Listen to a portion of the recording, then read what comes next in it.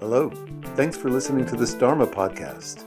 I hope you consider that in accordance with the Buddhist tradition, all of my work as a teacher is offered without charge and supported entirely by donations only. If you'd like to support this work, you'll find a PayPal button on dharmapunksnyc.com. On our website, you'll find resources and a free sample from my Wisdom Publications book, Unsubscribe, which is available at bookstores and online retail outlets. Thanks for listening. One of those many times of year, people feel pressured to show up for gatherings. Compliance is expected, where saying no can be difficult. When we decline invitations or set limits on how much we can show up for others, it can result in either subtle or overt pressure. When we set boundaries in our life, when we don't want to show up for certain engagements, in setting boundaries, it can activate an internal conflict of, on the one hand, guilt, a sense that we're not doing something that we should, and setting boundaries can result in a sense of guilt, but on the other hand, it can also then be counteracted with a spate of self-justification and rationalization. So internally, we're caught back and forth between the sense of, oh, was that right of me was that okay that I said no, versus then justifying why we said no. The ability to set boundaries is so important in terms of our growth and maturation and reaching developmental stages in life where we can exert agency. And in fact, Buddhism itself is a practice in many ways of setting boundaries, abstaining, knowing how to say no. The Buddha's, if you follow the Pali Canon, was spent refraining from engaging in activities that everybody else did and believed that he should engage in, that very often he found unskillful. Countless suttas, the Buddha encourages practitioners to say no to those who encourage us to not only kill and steal and lie and engage in adultery or prostitution, but also he encouraged people to decline mingling with people who encourage us to indulge in intoxicants, who even encourage us in one sutta to saunter the streets at late hours. I love that phrase, saunter the streets at late hours.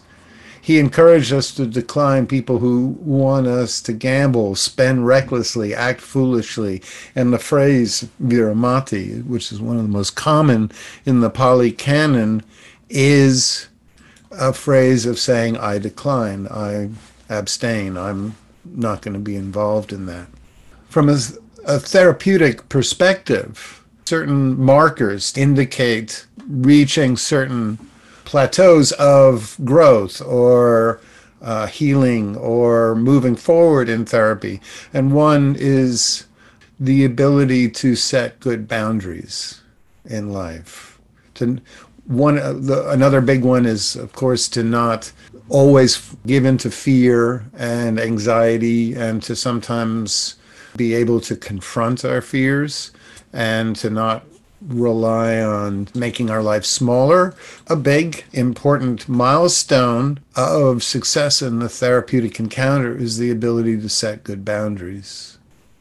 So why is it so hard to set boundaries in adult life? Well, the ability to attach is how we thrived as a species, of course. Our core drive is to be seen in the eyes of the other, to matter in other people's minds.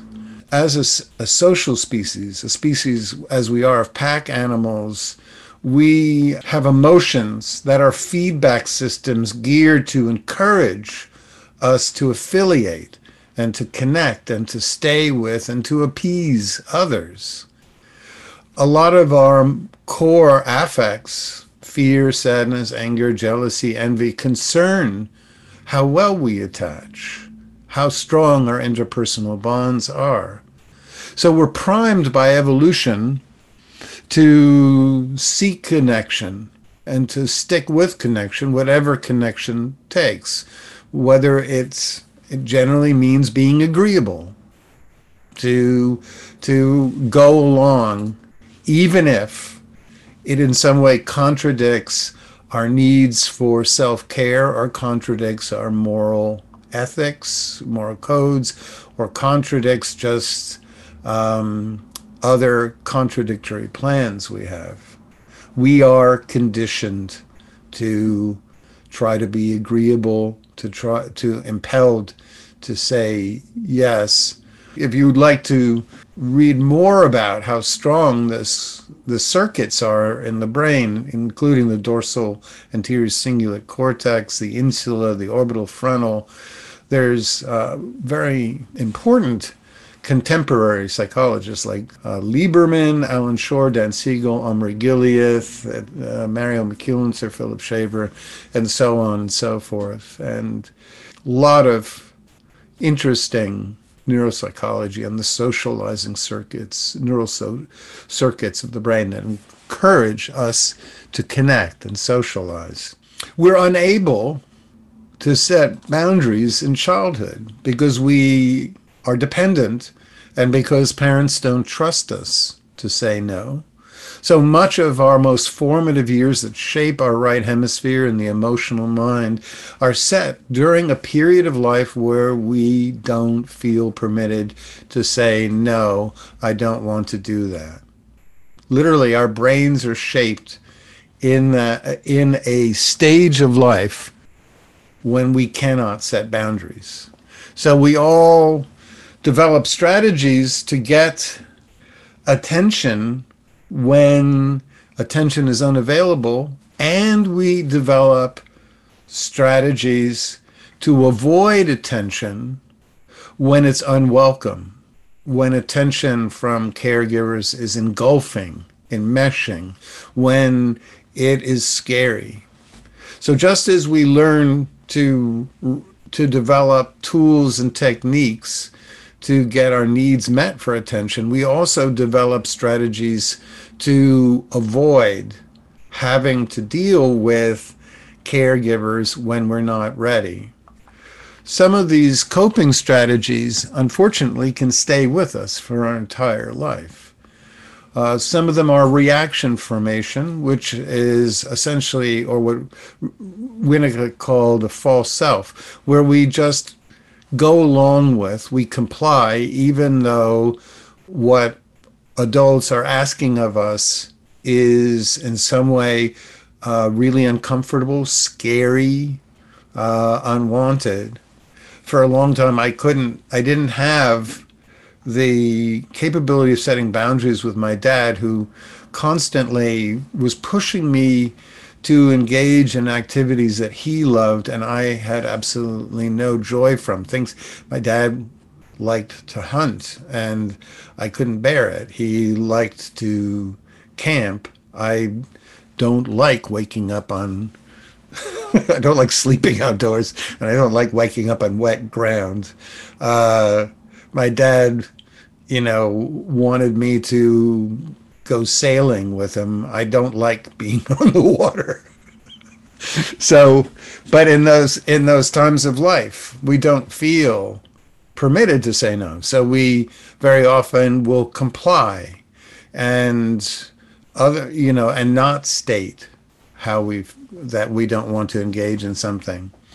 Many of us will, to get out of things, will rely on avoidance. We'll literally hide or navigate around people rather than learning to say no. We'll lie to come up with a reason we can't do something, and then only to be exposed in the lie later on. Sometimes we'll practice in life extreme self-reliance as a way to avoid in any way asking for help, because we associate help with being engulfed by a caregiver and so forth. Lying, denial, avoidance, coping, reaction formation, being compliant at all costs, people pleasing, all of these coping strategies were developed in an age where we couldn't set boundaries, where we didn't have the permission to say, no, that's not what I want to do. And to the degree that we still employ these maladaptive strategies in adult life, which are regressive and keep us trapped in an earlier developmental stage, which make us feel more vulnerable in our own skin and make us less likely to state our needs in a relationship, is because we don't sometimes learn how to confidently set boundaries. When we set boundaries, not only do we start to have power in relationships, or I can even say any sense of equality in relationships, but we start to feel a sense of self-esteem and agency. We start to feel a sense of being less vulnerable because we know that we no longer have to duck or come up with reasons or justifications. We no longer have to lie to get out of things. We no longer have to just be compliant. The entire embodied state of childhood starts to be shed in the setting of boundaries in core relationships, in workplaces, in friendships, in family systems. Developing the capacity to say no, in short, is essential to our maturation.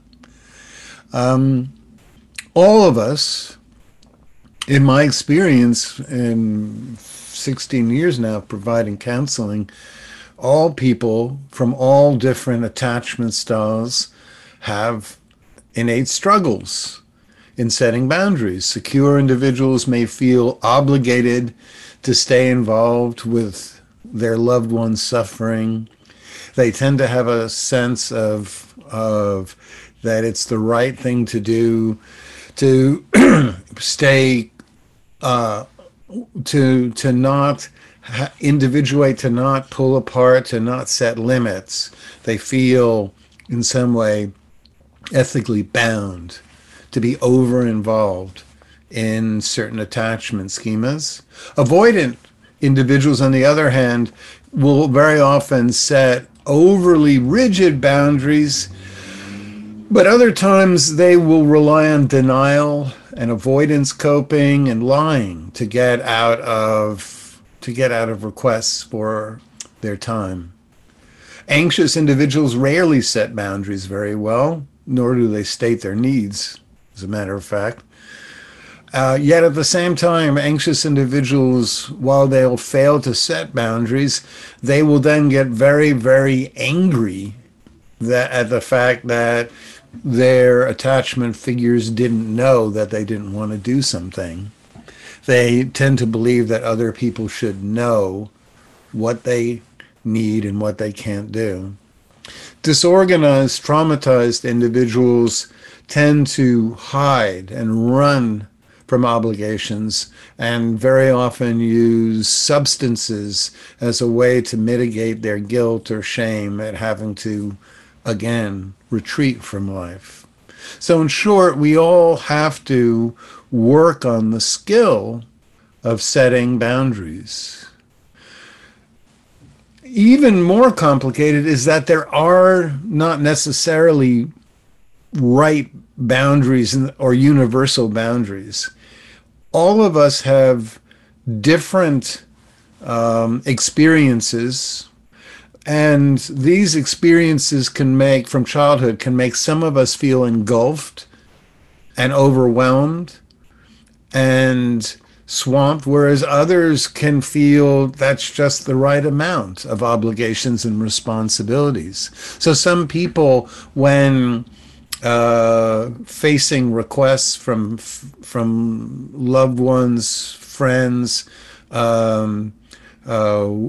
colleagues at work can just feel completely swarmed and swamped.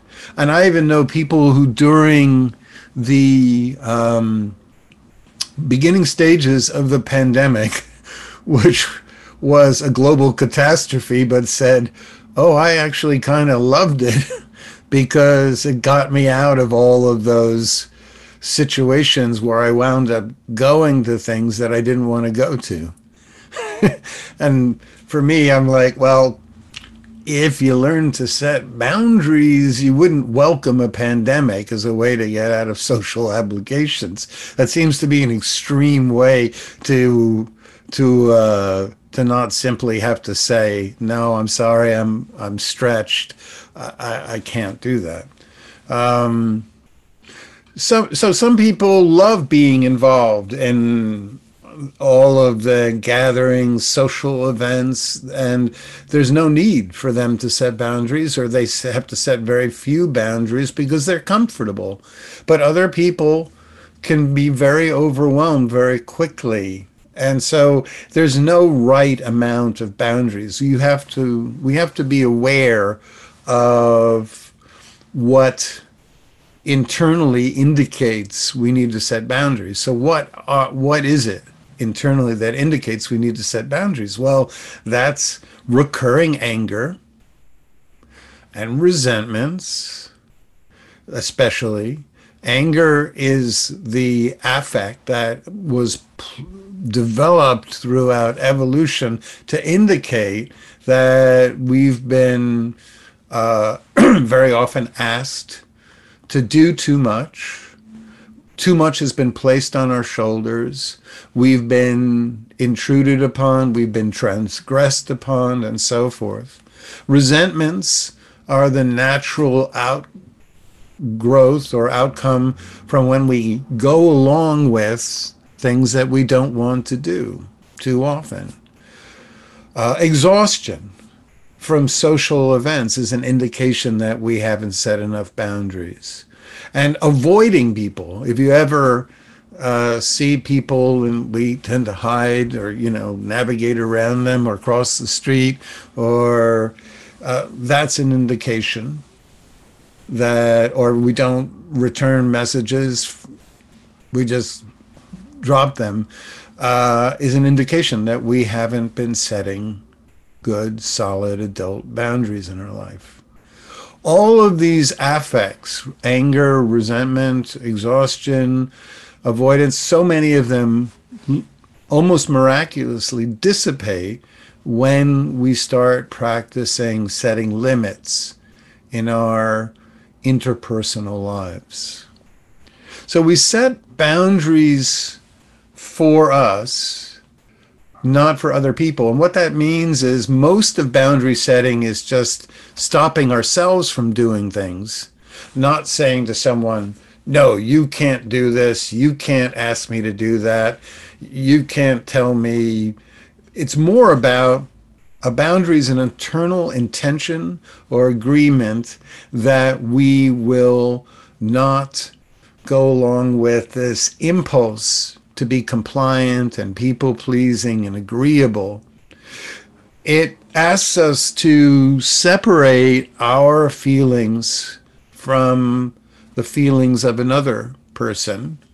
In other words, we have to allow other people to be upset and not have that change our internal affect simply because someone is disappointed or frustrated that we're not agreeing to help them move or that we're not showing up late at a bar for them, or that we're not going to see them play in a band or whatever.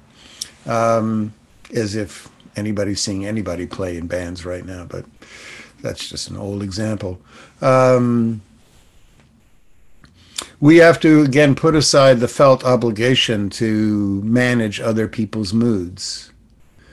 And we have to be willing to put up with the risk that we'll be guilted when we don't explain or justify our boundaries. And it's important not to do that. And I'll talk about that in a moment. We must overcome this inclination that we should always be liked. And we must be willing to sit with guilt at times rather than get lost in a whole internal diatribe of self-justification as why we simply said no. So let's look at some examples of how to set boundaries in our life skillfully.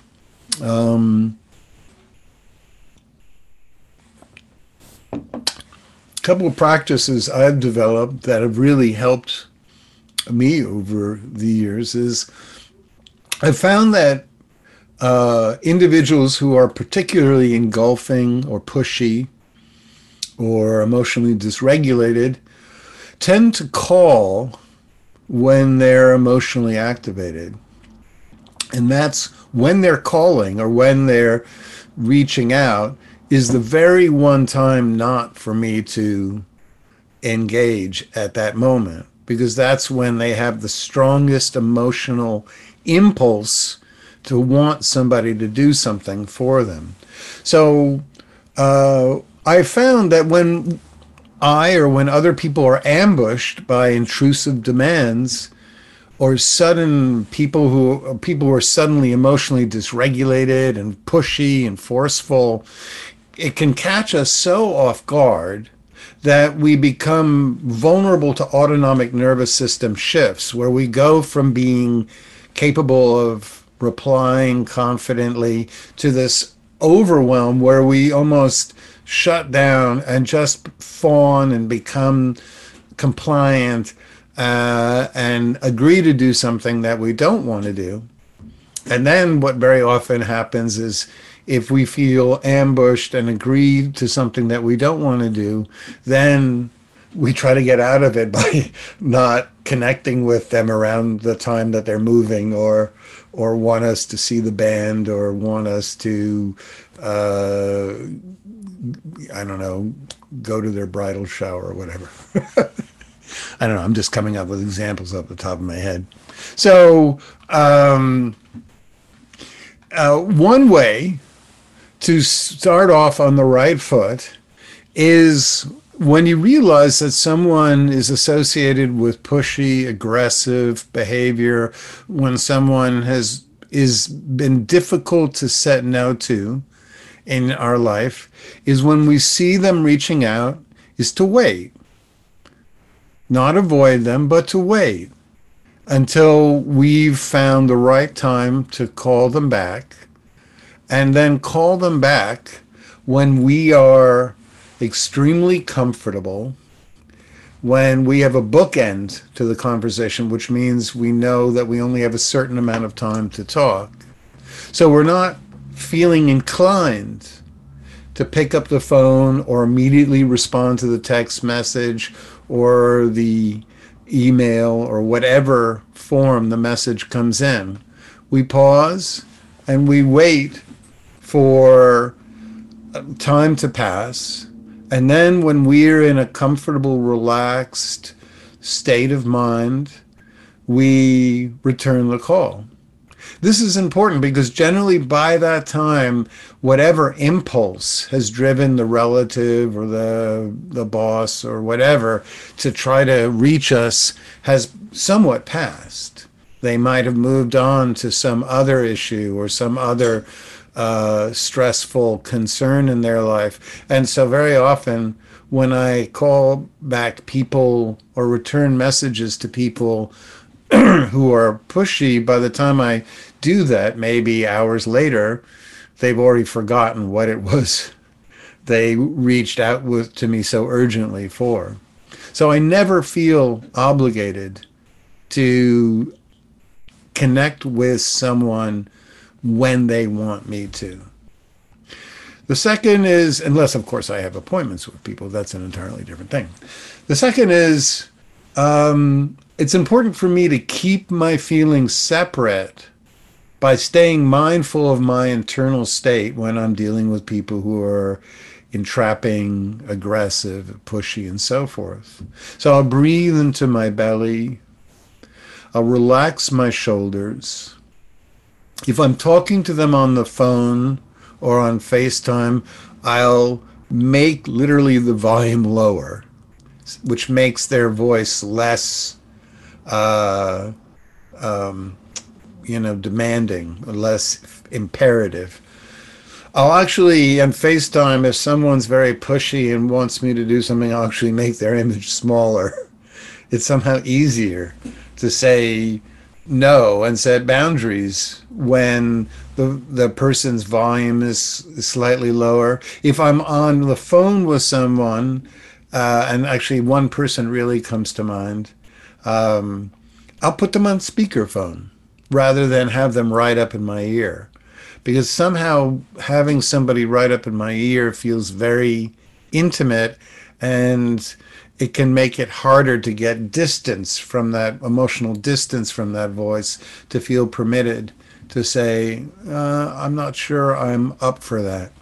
In fact, I had one person a very important person in the spiritual Buddhist landscape, who used to call me up regularly and try to get me to speak for various different Buddhist events that I never wanted to be involved with for various reasons. Generally, they were events that would charge money, and I don't like being a part of anything that charges money.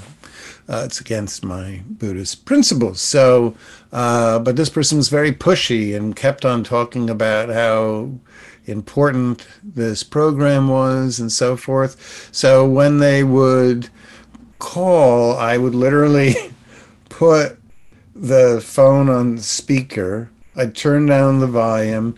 I'd sit in a really comfortable chair and look around while they spoke, half listening, but also breathing and relaxing. And one of my favorite techniques, I know this is going to sound just bizarre, but when I knew I had to speak with this person, because I'd call them up, I would never answer the phone when they called. I'd just wait and then return the call when I was ready. I'd very often put an image of Malcolm X or Fidel Castro or some figure I associated with a very strong capability of saying no. I refuse. Someone who, a figure of strength. And for me, priming oneself with an image associated with strength is a wonderful tool to give us permission to say no. I and I would set the agenda. So rather than wait for them to start talking, I would keep the focus on them. Hey, how's it going? What's going on? And so when they said, hey, I want you to, or I'm hoping you will, then I would say, well, I can't make that, but I'd love to have lunch with you sometime. So rather than simply saying like a flat, hard boundary no, I sometimes would deflect attention away from the fact that I was declining by ending with a positive reaffirming, like, oh, I'd love to see you, but no, I can't make that event. I can't go to, that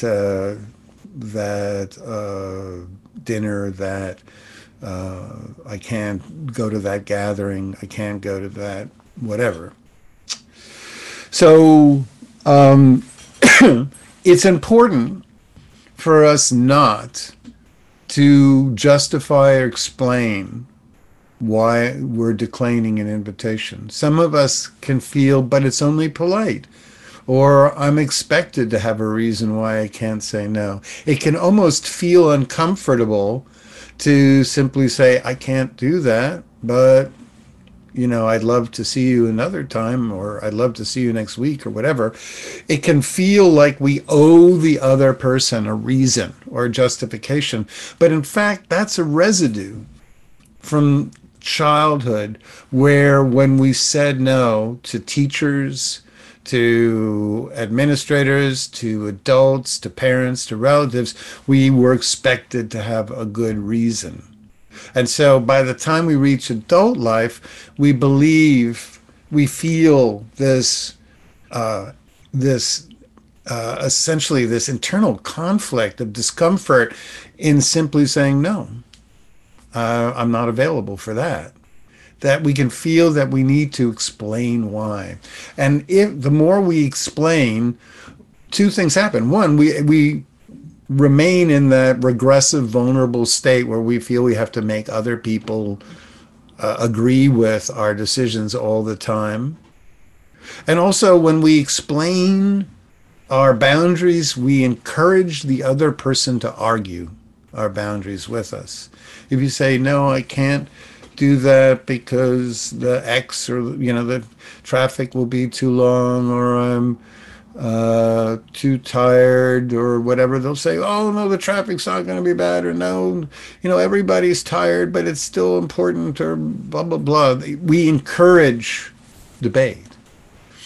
And that only makes things worse, because the more we debate, the more resentful, the more we'll feel impelled to rely on dissembling or avoidance or denial or whatever. Whereas the simple no cannot be debated. People can try to push through our no, but they can't really debate it. So there are, I should note, hard boundaries, which are essentially no, versus soft, which is that example of, I can't do that, but I'd love to see you another time. I'd love to see you for lunch. I'd love to do something else with you. It really depends on what kind of context it's in, how much power you feel you have in the dynamic. In most cases, it can be useful to start with soft boundaries rather than simply setting hard boundaries of no with nothing else added to it. But in general, it is an exceptionally important developmental milestone to be able to set boundaries, especially with people in our family system, with people in work, with close friends, so that we can wind up in relationships that are based on real connection rather than on simple compliance and so forth. Lastly, one of my favorite examples of setting boundaries was the Buddha in the Akosa Sutta. Akosa was a very wealthy, pushy, aggressive businessman, and he wanted his son to take over his business. But his son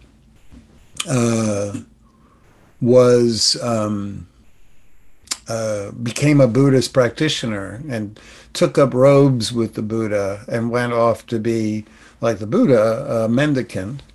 And so Akosa came to the Buddha and demanded that the Buddha send his son back to him. And the Buddha said no.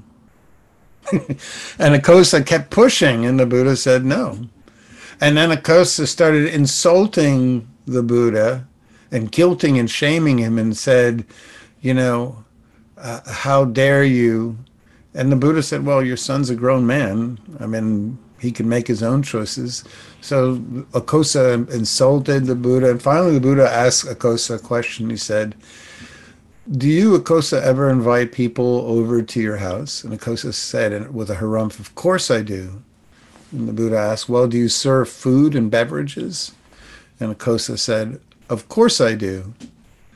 And the Buddha said, well, if one of your guests doesn't want to eat your food or drink your beverages, who owns the food and the beverages that they don't eat? And Akosa says, well, I do. And then the Buddha says, well, I don't accept any of your words, so you own them. Go off and be with them. So that is a wonderful, wonderful example of setting a good boundary. So let's practice, shall we? Practice first getting comfortable in our own skin so that we can set those good boundaries, and we'll then do a visualization practice as well. And just a couple of notes. If you'd like to support my work, everything I do is by donation. So the Venmo is Dharma, Dharma, Punx, Punxnyc. And also, we placed in the chat window a list of resources to help individuals in India during the COVID pandemic, if you're interested in that. There's also many other resources out there to find good ways to support people in India at this time. So thanks. Let's find a really comfortable seated position and closing the eyes, or just allowing the eyes to settle on something in your environment that is neutral, perhaps the flame of a candle or a plant or a window, something that is you can just rest your attention on.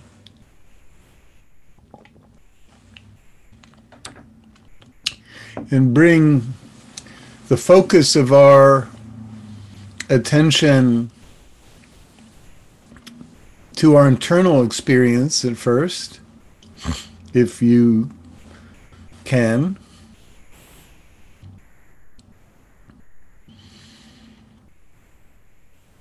Even if you're looking at a stationary neutral object, bring the focus of your awareness internally and find the strongest sensations that are occurring in your body. For some of us, it might be the breath. For some of us, it might be discomfort or pain.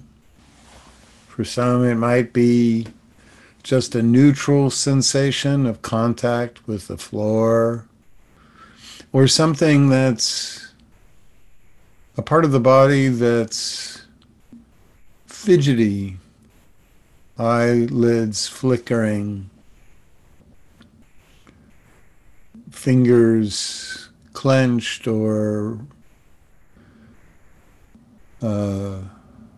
just slight twitches and movements in the body that are involuntary. And just note whatever these strong sensations are, just allowing them to be there, not trying to push them away.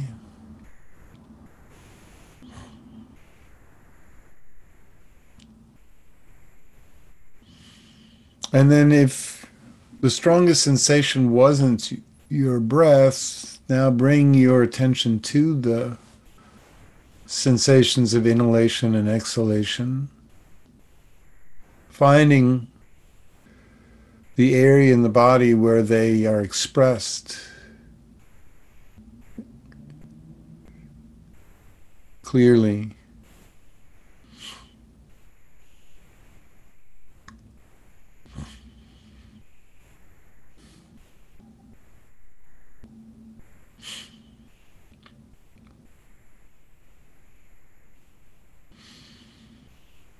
I very often feel the breath in my chest. I often like to bring the awareness down to the belly, which is a much subtler and useful area of the body to experience the breath. Abdominal breathing can relax the vagus nerve. Engage the vagus nerve, I should say, which in itself is relaxing.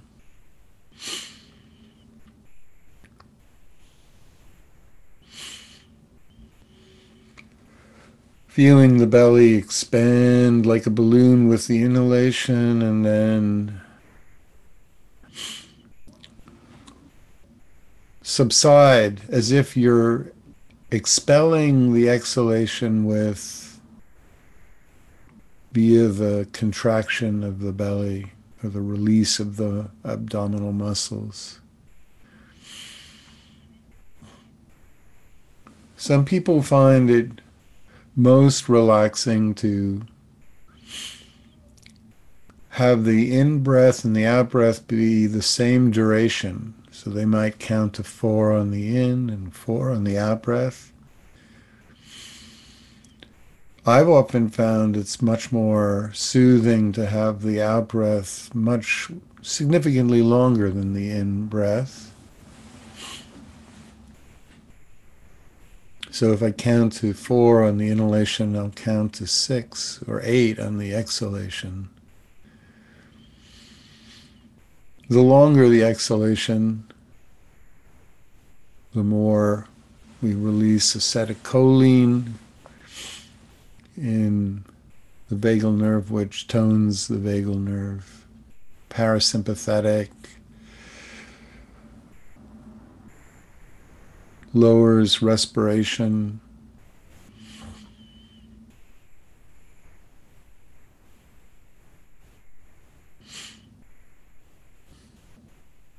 Encouraging the eyes to settle.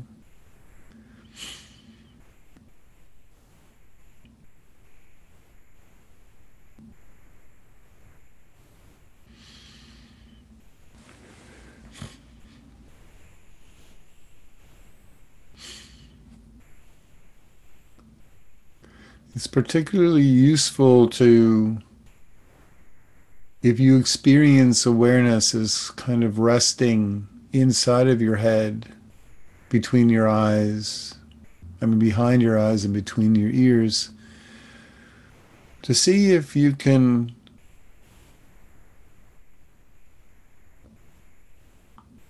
stretch or, in a sense, move closer to the sensations in your body, as if awareness is getting off of its perch above the body in the head, and then almost as if you're taking the stairs down into the body, and your awareness can get up and close to the feeling of breathing.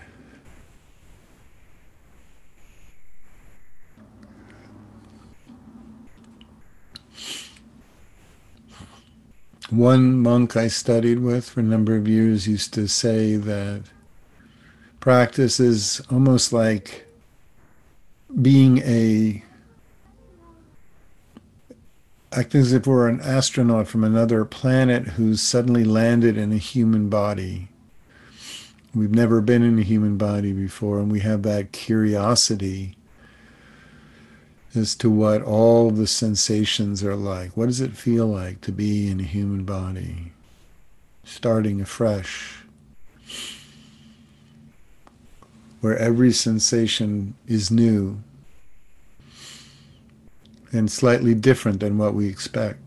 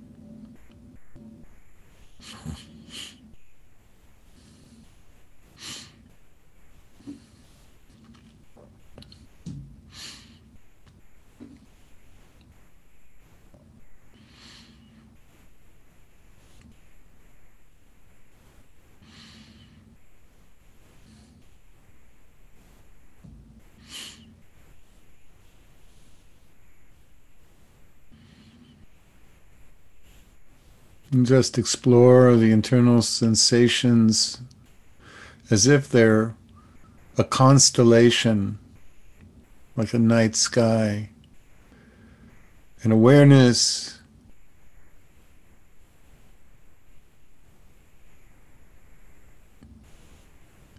is now almost like we are floating amidst all of the stars in the sky, when we can move effortlessly closer to some. So just as using that analogy, just awareness can now move around the constellation of sensations, the sensations of the feet, the sensations of the hands, the sensations of the sit bones, the sensations of the abdomen, the sensations of the eyes, the sensation of breathing. And just allow your awareness to move effortlessly through this constellation of sensory impressions.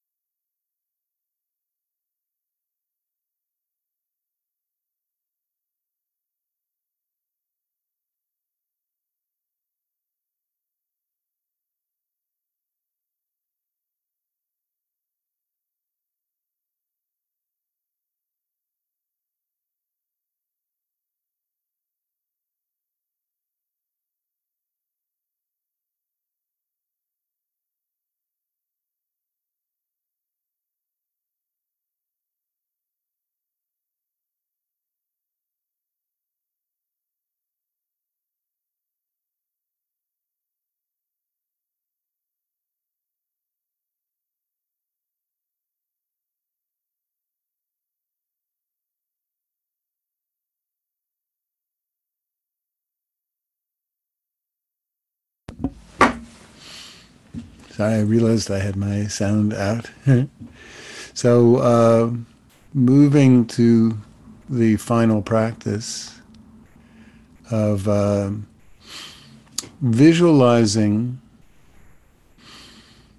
ourselves in a situation where we have to set boundaries with someone who's insistent. So visualize yourself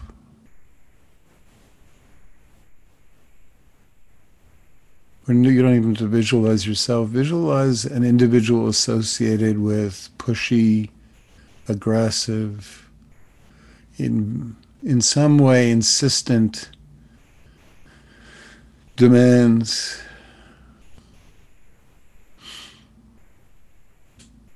If you can bring them to mind, conjure their image, or just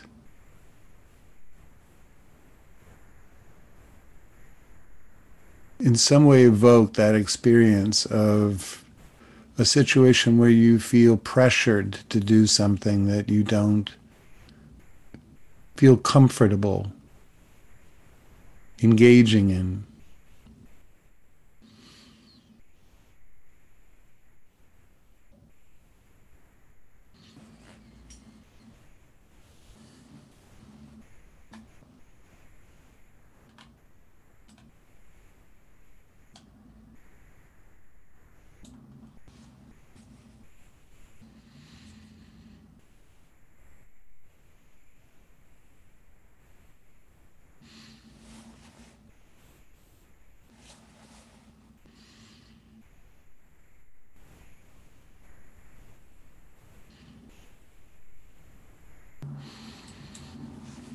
And while you visualize this person, try to keep your belly soft.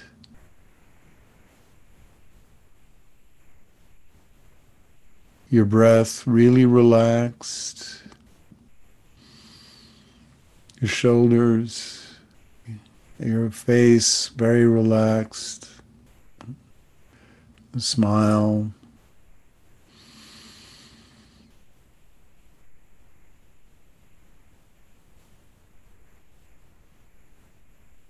And just in your own mind, just confidently say, I can't.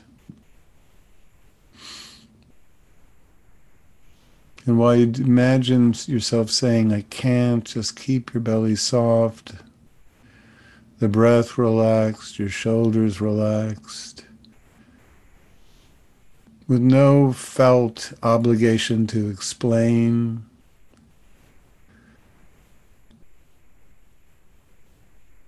to justify, to rationalize.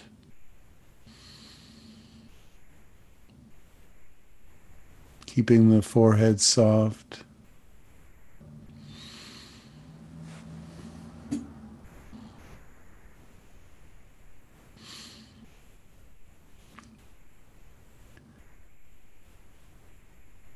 Just experiencing internal confidence, permission to set our own limits in work, in friendships,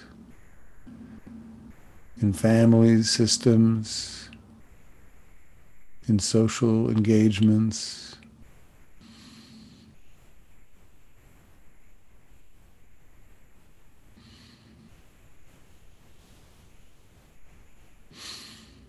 And if you have any resentments or anger from past experiences where you felt pressured into interactions that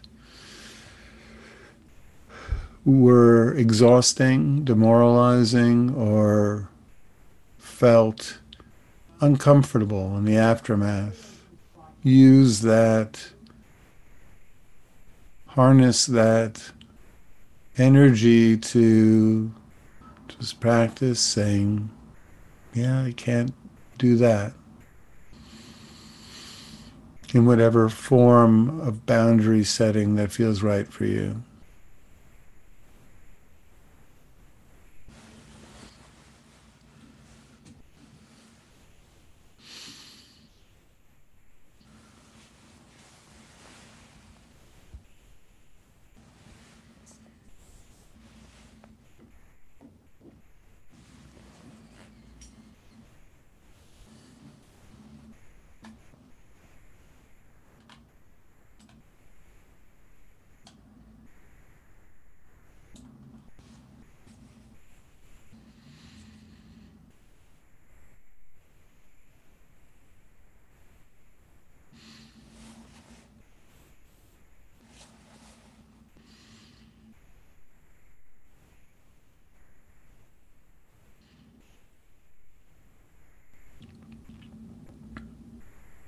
All right, so I'm going to ring the bowl and just take your time to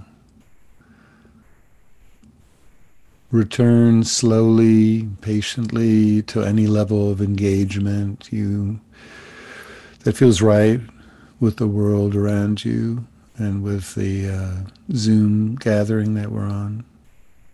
But no rush. Take your time.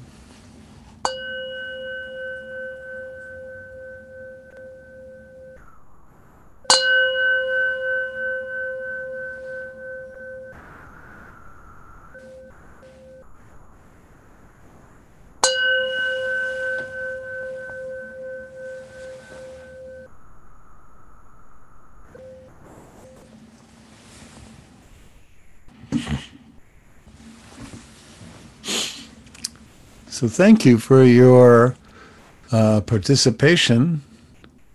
So there was already a question. I'm encouraging you all to ask anything that by either raising your hand or, there's a way to raise a hand on Zoom. And let's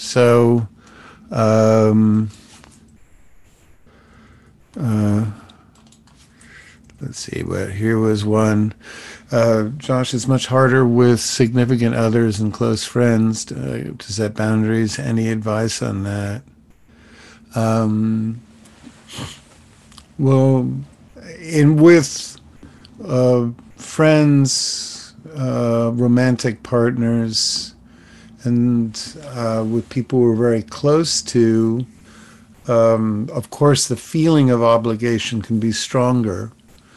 And so in setting boundaries, it's worth following the peak end rule that Daniel Kahneman and Amos Tversky, the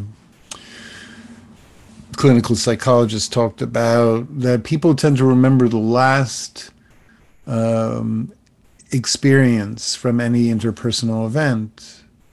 So if we simply say, no, I can't, with people who we're very close to, that might be the last thing that they remember, and they might feel rejected, or it might feel very uncomfortable for us.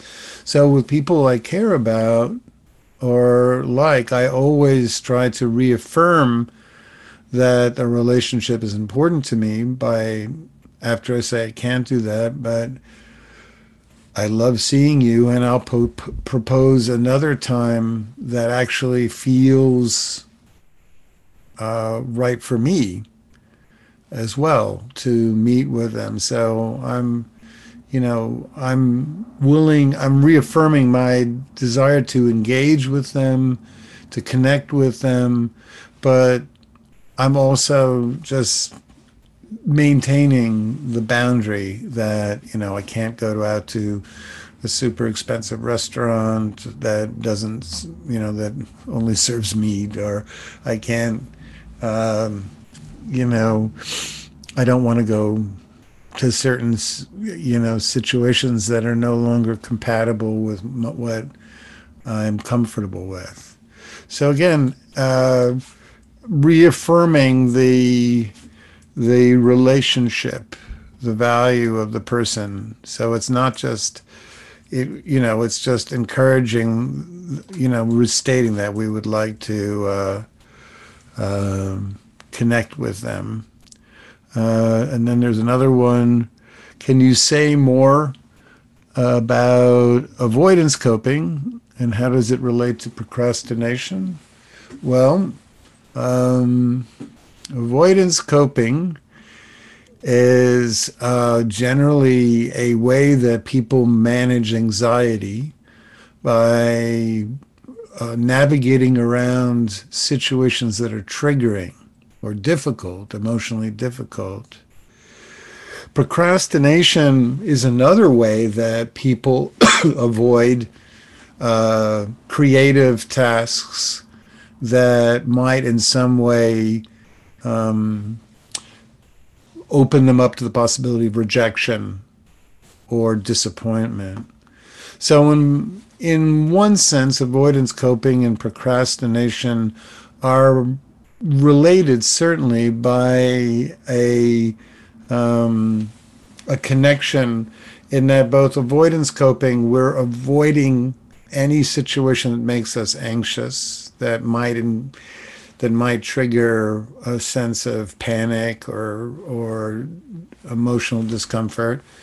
And procrastination is the way we stall or put off doing tasks that might be viewed by others and might in some way leave us open to experiencing rejection, which is, of course, extremely uncomfortable and painful.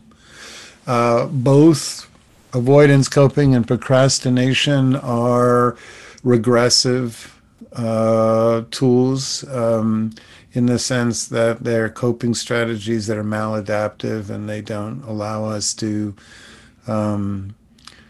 they're considered to be signs that we're not progressing in terms of integrating our lives fully. So with procrastination, we have to basically connect with the part of us that's frightened and assure it that we'll take it slowly, that will only reveal things to people that we feel safe with. So if it's something creative or if it's looking for another job or it's doing something that's uncomfortable, we'll take our time with it. We won't rush it so that as we call it, the inner child is terrified. And with avoidance coping, we have to treat it the same way. We have to connect with the part of us that's frightened and understand why it might be terrified of certain situations. Even if we don't know, we have to promise it. We'll take it slowly, titrate, slowly expose ourselves to triggering situations. And let's see. I often find myself feeling that other people's needs and keeping them happy are more important than mine, and find myself unaware of how much I'm trying to please them even though they aren't asking for anything. How much of this is related to not setting boundaries? Well, yeah, it's completely related. We, again, due to our socializing experiences of childhood, which is not just in family systems, but in educational systems and in interactions with all kinds of authority, we're trained to be compliant, and we feel very vulnerable if other people's emotions are unhappy. And very often that keeps us imbalanced towards overly monitoring the facial expressions and countenance of other people and being unaware of even what our internal states are. And a great place to start is to develop a bit of ongoing mindfulness, which means to practice not just being aware of what's going on in our feeling states when we're meditating, but having a sense of what we feel when we're engaging with other people who are demanding or who are pushy. And even if they're not, if we feel that impulse to be pleasing and to always be accommodating, even with people who are not necessarily demanding that, it starts by finding internally where this embodied somatic state of tension that builds up unless we're making people happy all the time, and being willing to soothe it and soften it, and not feeling inclined to always do that just to feel comfortable in our own skin. It involves knowing how to self-soothe the body. And it can also involve practicing with people who are really safe.